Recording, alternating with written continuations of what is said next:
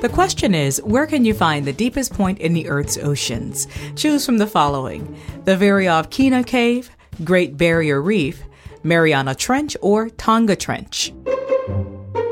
Have the answer yet? It's the Mariana Trench, reaching depths of 11,034 meters, or almost 7 miles. It's located in the western Pacific Ocean, near Guam and the Mariana Islands.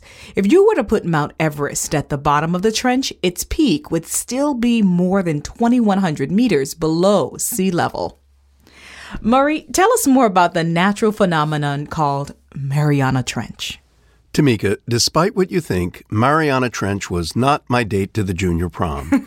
Oh my God, come on, Murray. You can do better than that. Can I? Really? Well, here goes. You know, we've all heard of the Mariana Trench, and everybody always talks about Mount Everest, the highest point on the Earth's surface, but nobody ever talks about the lowest point.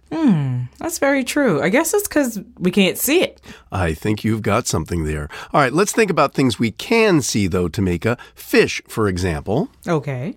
Most life in the sea goes as far down as 660 feet. That's like 1/8 of a mile. You'll find whales much farther down, over a mile. They take up a lot of space. Yeah, I'm aware of that.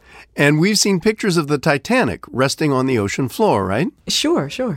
That's over 2 miles down. But get this, Tamika, the bottom of the Mariana Trench is called the Challenger Deep, and it's about 3 times deeper than the spot where the Titanic lies, nearly 7 miles down. Wow. Well, has anybody been that far down?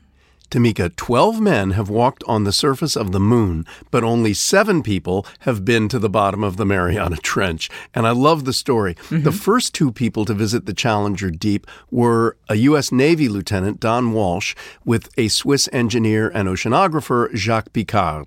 They went down in a submersible in 1960, but they had to come up after only 20 minutes because the pressure was too great. I bet. They couldn't take any pictures because their vessel, the Trieste, stirred up so much dirt from the bottom.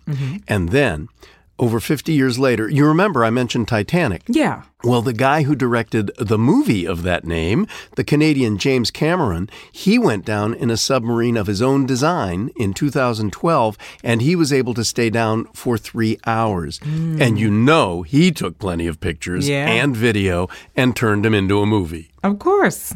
We'll put a link to it on our Facebook page. Then an American, Victor Vescovo, went to an even deeper part of the trench in 2019. And then just very recently, in November of 2020, the Chinese submersible Fendosia, the Striver, set a new record for depth, and they spent 6 hours in the Challenger Deep.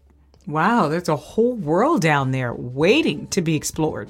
If you can take the pressure. Not I, but I know someone will.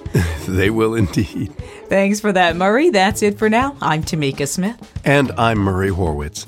We're Ask QOTD on Twitter and Facebook. Play along with the mobile app. Just search for Question of the Day in the App Store. Wherever you play, come back tomorrow. Learn something new every day.